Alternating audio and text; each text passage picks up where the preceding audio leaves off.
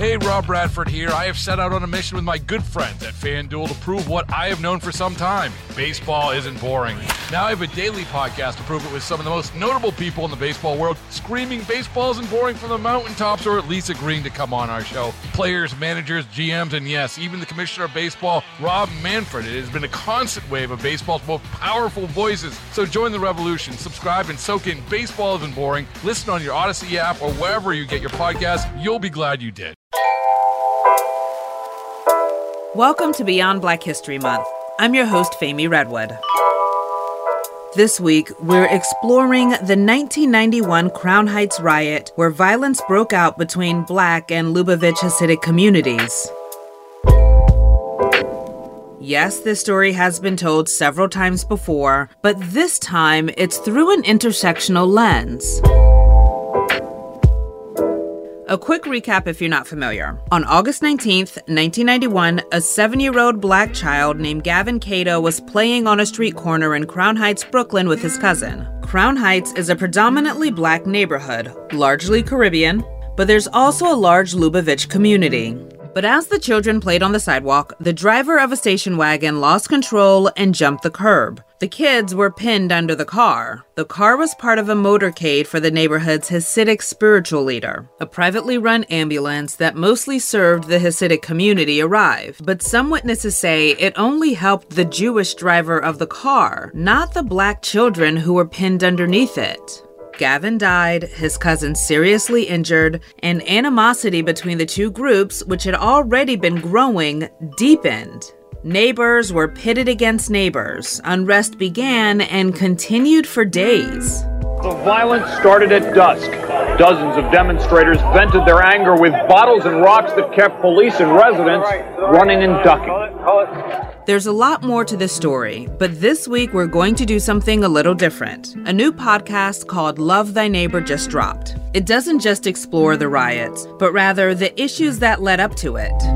Its host, Collier Meyerson, who is both Black and Jewish, digs into what came next. We're going to talk to the host later, but for now, I want to play part of episode 2. Also, there is antiquated language in this episode as it leans on historical archives. Full disclosure, this podcast is owned by our parent company Odyssey, but that's not why I'm sharing it. I'm sharing it because despite my existing vast knowledge of the story, I walked away learning something new, and I think you will too. In the early 50s, the neighborhood was 89% white. And then, by the end of the decade, that started to change. Fast. White flight was transforming cities and suburbs across the country. Redlining and predatory real estate tactics initiated by powerful white politicians and homeowners made it so that Black folks weren't able to move to the suburbs.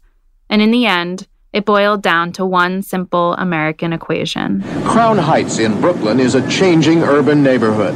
Blacks moved in, whites moved out. And they moved with urgency. By 1970, Crown Heights was 70% Black. But Crown Heights was different from other rapidly changing cities like Detroit or Philadelphia, or even other neighborhoods in New York City, because of one key exception. But in Crown Heights, another group of whites moved in and has stayed.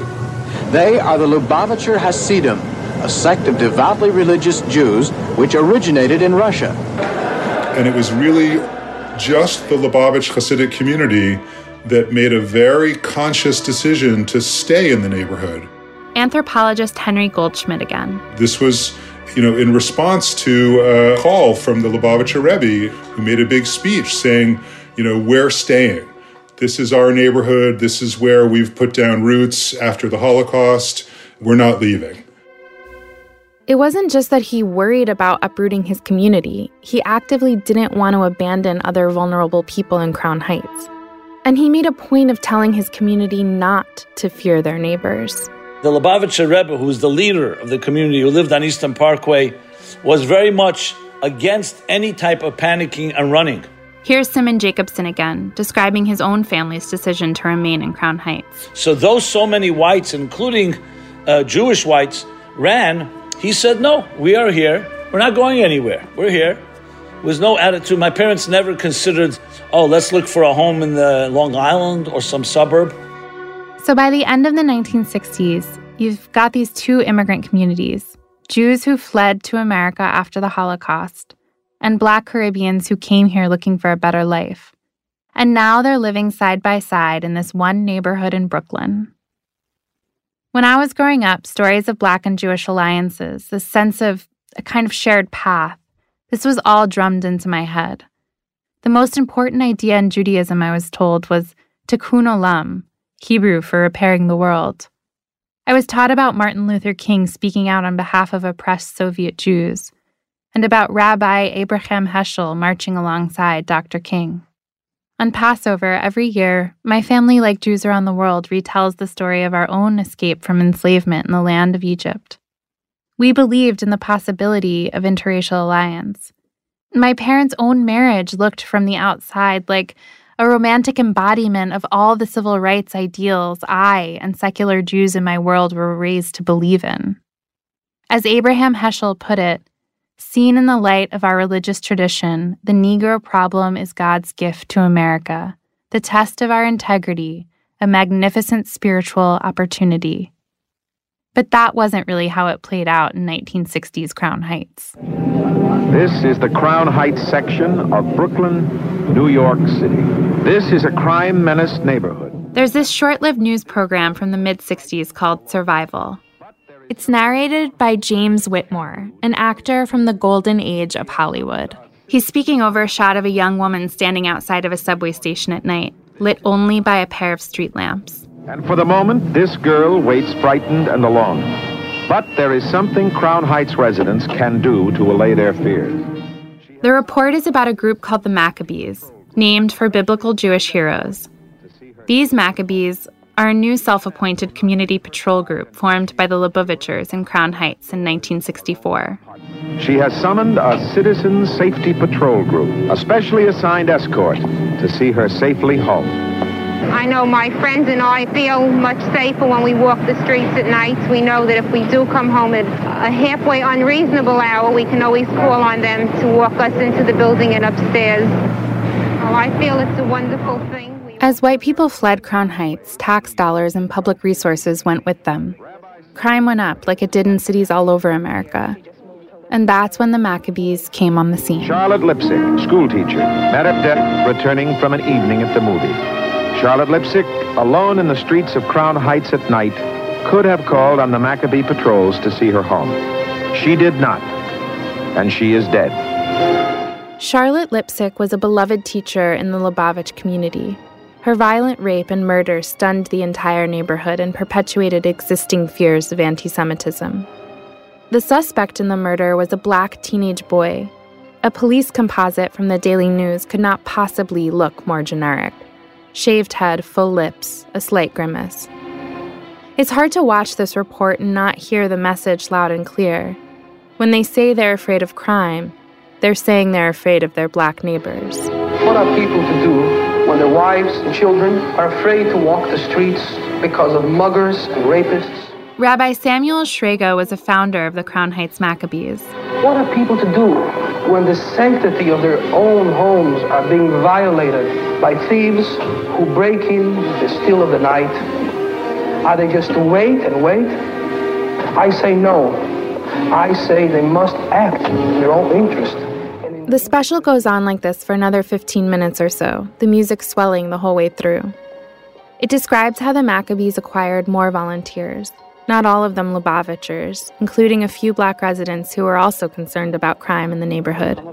The group also got more patrol cars and walkie-talkies, and they start to coordinate more closely with the NYPD. Here's Rabbi Shrega talking with a captain from the 71st Precinct. We feel like a part of the police department, really, you know. Maybe we ought to talk about uniforms. The Maccabee video does include a detractor as well, though. Around 13 minutes in, a middle-aged Black woman raises a note of caution. We aren't told her name or her profession or anything about her, but what she said, it stuck with me. Because it was more prescient than anyone could have known at the time. There are people that know more about this than I do. If they think it's the answer, maybe it'll work. But I don't see how you can just grab a lot of people and say you're going to patrol areas, because after a while, it'll get to the place where the white people will say, well, you can't come into my neighborhood, and the Negroes will say, well, you can't come to my neighborhood, so you're going to still have race riots. It's still going to breed more trouble, more discontent. When we return, I'll play a few more minutes of Love Thy Neighbor and then chat with Collier. If you enjoy learning about Chicago culture and history, WBBM's newest podcast, Shades of the City, is for you. Join me as I go into the community to hear about the history of the Pullman Company that created opportunities for African Americans in the late 1860s. One of the major contributors to the development of Bronzeville, as an example, was the role of the Pullman Porters. Subscribe now to Shades of the City on the Odyssey app and Apple Podcasts. Welcome back to Beyond Black History Month. I'm your host, Femi Redwood. I want to play one more portion of Love Thy Neighbor. That's why I'm here today, is to talk to the rabbis and to yourself, thinking we're going to take additional steps to provide security and peace for the community, the Crown Heights community. This is New York Mayor John Lindsay. It's November 1968, and he's come out to 770 to meet with Rebbe Menachem Mendel Schneerson. It is a test case. Yeah. It's not only for New York, but it will be a test case for United States, for many cities, and maybe in the world in general. That's true. We have a special opportunity to be an example to the world, the Rebbe is saying. Unrest is spreading in the world around us. Anti-Semitic crimes, vandalism, a firebombing, truly violent hate crimes occurred with relative frequency in Brooklyn. And like a lot of local religious leaders, the Rebbe was putting voice to those concerns on behalf of his community. Politicians understood that meeting with the Rebbe was a good way to get the Lubavitch community to pay attention to what they had to say. I agree. It means that if you are doing something for our community, that you are doing at the same time a good service for all New York. This is less than a year later. The Rebbe is meeting with the president of the city council to talk more about crime in Crown Heights. On this particular weekend, I stated that we were catering, unfortunately, to an illegal minority who were violating all of the rights, civil, criminal, religious, and of the majority. Both the Rebbe and the city council president agree that what's needed are stricter judges and a clear no-tolerance message from City Hall. Lubavitchers are extremely proud of the Rebbe's views on crime prevention and harsh prison sentencing. He spoke many times about the need for education in prison as a restorative measure and not as a punitive one, an ideal that could never really match the reality of our current justice system. The Rebbe's influence extended beyond policing in the community, though. The organizing power of Lubavitchers meant that they'd get all sorts of political spoils, things like street closures on holidays, and they would benefit from discretionary funds for neighborhood renovations. Baseball is in full swing. NBA playoffs are heating up, and your NFL team is gearing up for training camp. Listen to the latest on the teams you love here on the Odyssey app. The biggest sports radio stations in the country, providing unrivaled local coverage of their teams, all in one place. Exclusive interviews with players, coaches, and team executives, streaming live and always available on demand. Stay in the know with your favorite teams right here on the Odyssey app. I think it's important to remember that in this period of New York City and other American cities, we're all like starved for resources and in a certain sense like fighting over scraps. The flip side of the Rebbe's municipal success is that mostly none of it extends to their Caribbean neighbors. All of those little benefits from the city go only to the Lubavitchers. It was more of us over here than them, but they had more power because like we never could have a block party. Deanna McIntyre grew up in Crown Heights. Her parents came from Jamaica. She lived on a block mixed with both Lubavitch and Caribbean Americans. And Brooklyn, and New York City in general, is famous for its block parties. But in order to have one, officially, you need your neighbor's approval to close down the street. We have the biggest, widest block. We never got a block party because they would never sign a petition or they never wanted. It wasn't just that they couldn't get petitions signed. It was other things, too, seemingly small things. But it all started to add up. Deanna says that if they're being too loud, their Jewish neighbors would make a call and shut them down. So, like, certain things we would do is, like, we just put the music on, somebody's porch, like, and they would let it go. But then, of course, they tired of the music, certain time, special police come and just shut it down. Because I don't know how they just come on the spot. So, that's... When you say special police, we call them the special police because they come quick for them. Like, we say they have a different number from us because... they hear in the blink of an eye. If they want you to move your car from their driveway, and if we want someone to move a car, like we gotta wait, but theirs is on the spot. So I believe there's a special police station just for them, a number or something. But when it's their time to pray or have those things outside and they mute, it's no problem. It can go on till whatever time, you understand? But if we would like to have the same kind of celebration, even trying to get permission from them, but they don't need permission from us. You understand? So it's like, those are the things that's not fair. To be clear, there is no special phone number for the Hasidim. Some might even take offense at that suggestion. But the idea of that number, it comes from a feeling that different rules apply to Caribbean Americans than to Lubavitchers. In the mid-70s, a new political fight sprang up in Crown Heights. It was over the topic of district zoning. Basically, the Lubavitchers, who shared a district with the Caribbean Americans, wanted to divide it into two separate districts. Specifically, they appealed to this group within the city government called the Board of Estimate. The BOE consisted of basically every top elected official, and it had all kinds of power, like approving the city's budgets and determining district maps. Lubavitchers were successful in their appeal, and in 1976, the Board of Estimate drew a line across Eastern Parkway, splitting one district into two. It seemed to favor the Lubavitch community even more. This is sensitive territory. The idea that Jews have access to secret levers of power is one of the oldest and most persistent anti-Semitic canards in history. But at the same time, a lot of Caribbean Americans in the neighborhood felt like their Lubavitch neighbors were gaining political benefits at their expense. A leading Black pastor in Crown Heights at the time called it a sad day for America. "We've seen raw racism here," he said. The district as it stood already received a limited amount of the city's resources, but splitting it up meant that the Caribbean community would now get an even smaller slice of the pie. If you are the district leader, they gave out jobs. They controlled where money flowed in terms of state grants. Mark Winston Griffith is the executive director of a local activist organization in Crown Heights called the Brooklyn Movement Center. He's a community organizer and journalist who's worked in Crown Heights nearly all his life. They determined what nonprofit organizations existed. They determined how housing resources, education resources, and other kind of local resources were distributed. They determined, what your relationship was with the local police department, with the local education system. So these were all important things. On one level, it looked like the same old racist policies. A white community getting preferential treatment at the expense of their Black neighbors. But the reality in Crown Heights was a little more complicated than that, because of the particular histories of these two groups. The Caribbean Americans living there don't entirely identify with other Black Americans. Their relation to whiteness, for one thing, isn't exactly the same. It's not to say that racism didn't exist in the Caribbean, because it absolutely does exist, and it did happen. Here's Professor of African and African American Studies, Taisha Maddox again.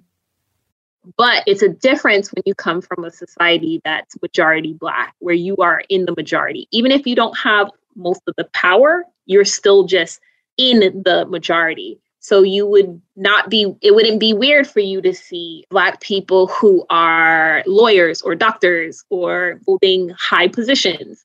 Whereas when they come to the United States, they are definitely in the minority. And I think they are shocked how systematic the racism is and how structural the racism is, as opposed to in the Caribbean. And I think that's a major difference.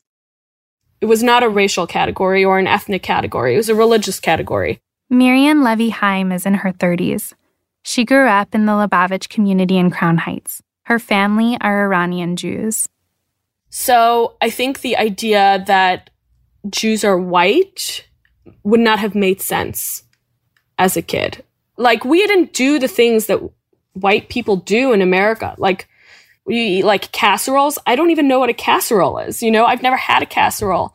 The funny thing about Crown Heights is it's not just the Afro-Caribbeans who get caught up in a binary that doesn't reflect their sense of self. Many Lubavitchers don't think of themselves as white either. America has been a place of promise for my family.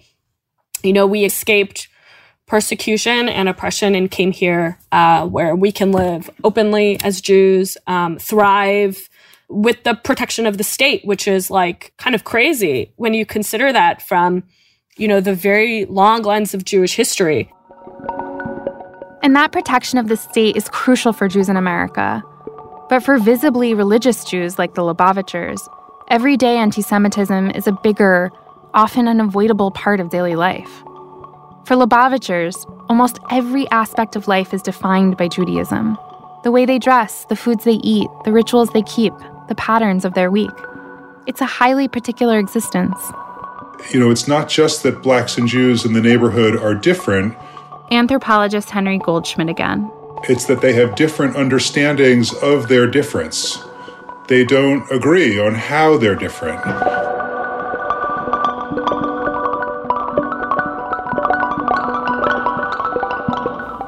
In my own household growing up, there were times when this misunderstanding of their difference created real tension between my parents. My dad, a lawyer often fighting against racism, didn't understand what it felt like to experience it. He's Jewish, and he's often talked about how his Jewishness informs his work, the history of marginalization, of being cast out, and the Jewish mandate of tikkun olam, to repair the world. But still, he's viewed by the world as white. I remember another incident where I was so upset with your dad. My mom's talking about the time she went to look at an apartment around when I was born. When she got there, though, and they saw that she was black, they told her the apartment was no longer available. It was one of those times when I just could not talk because I was so furious. And I knew this. I knew it in my bones that this was discrimination. So, of course, what do? I come home to my civil rights lawyer husband, and I say to him, "This is what happened to me today, and I am furious about it. I know what this is, and I want you to do something about it." And he referred me to a friend. Well, wait. Now, I will give you the explanation for that. You always have some kind of... When I told you to call Dick Bellman. Dick Bellman was the civil rights lawyer in New York City with an expertise in housing discrimination par excellence. I could sense my mom's anger at him stemmed more from his inability to truly understand her embarrassment and sadness, to understand her experience. Instead, he just jumped straight into recommending a friend of his, an admittedly excellent lawyer, to help her case. There are always going to be moments that he doesn't understand, that he can't quite understand, because of his whiteness. And parsing that out is complicated.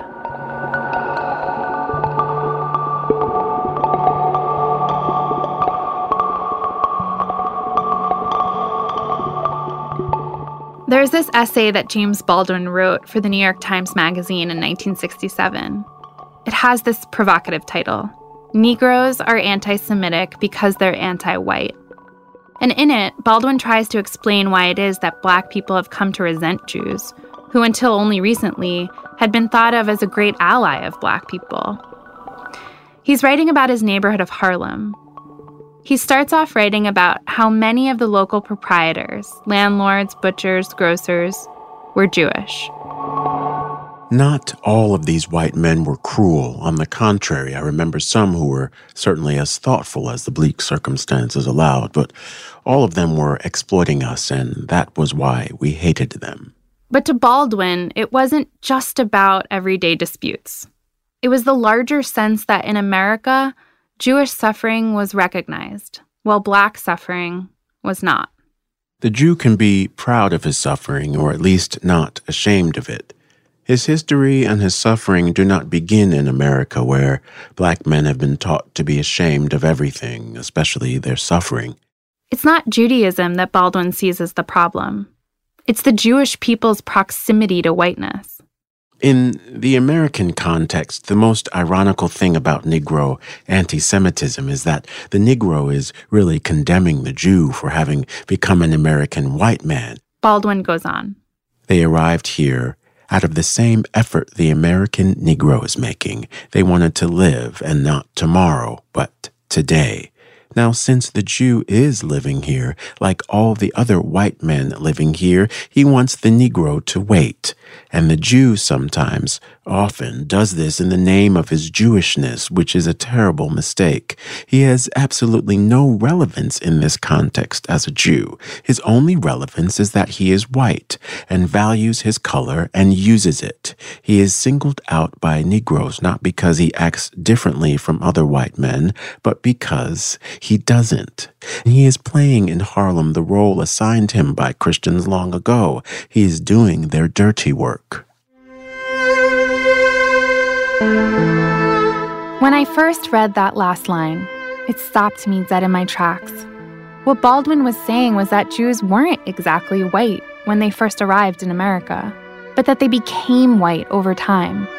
And they did so in the most American way there is, by engaging in the anti-Black racism that many see as foundational to this country.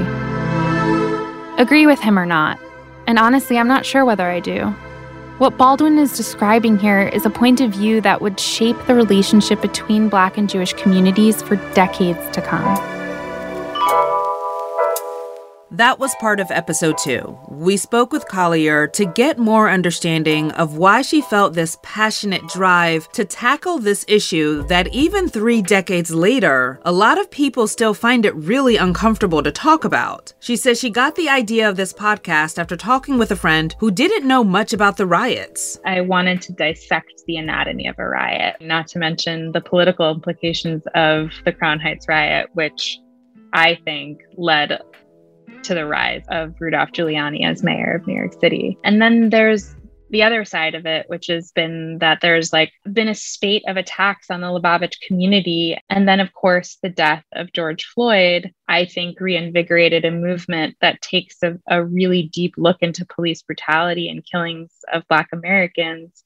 So I felt like looking into the history of those two communities would really give us answers that could help us to figure out why these things keep on repeating themselves. She says she doesn't want to be this sort of arbiter of truth, but add context while also showing the connection between those events and the failed re-election of David Dinkins and the election of Rudy Giuliani. Mayor Dinkins, the first Black mayor of New York City, was portrayed, painted as having let Black people run wild in the streets, essentially.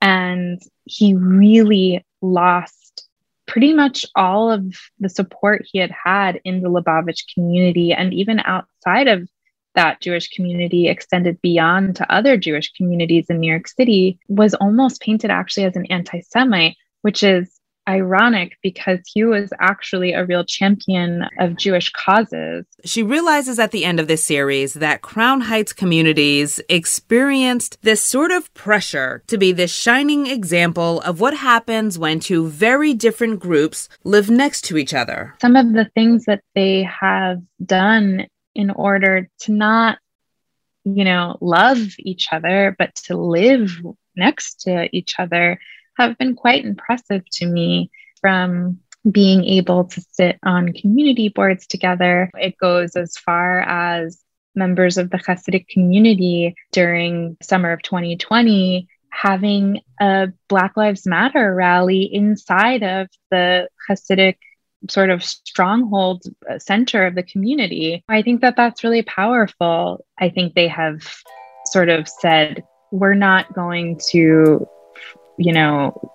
try to be best friends, but we will be better neighbors to one another. And sometimes it doesn't work out, and sometimes it does. You can stream Love Thy Neighbor on the Odyssey app or wherever you get your podcasts from. If you're enjoying our Beyond Black History Month series, which has officially gone beyond Black History Month, you know what to do. Hit the subscribe button. Beyond Black History Month is a production of 1010 Wins and WCBS News Radio 880. Special thanks to our producers, Rabia Gursoy and Andy Egan Thorpe. The WCBS News Radio 880 brand manager is Tim Sheld. Ben Meverak is the 1010 Wins brand manager. And I'm Fami Redwood. Thanks for listening.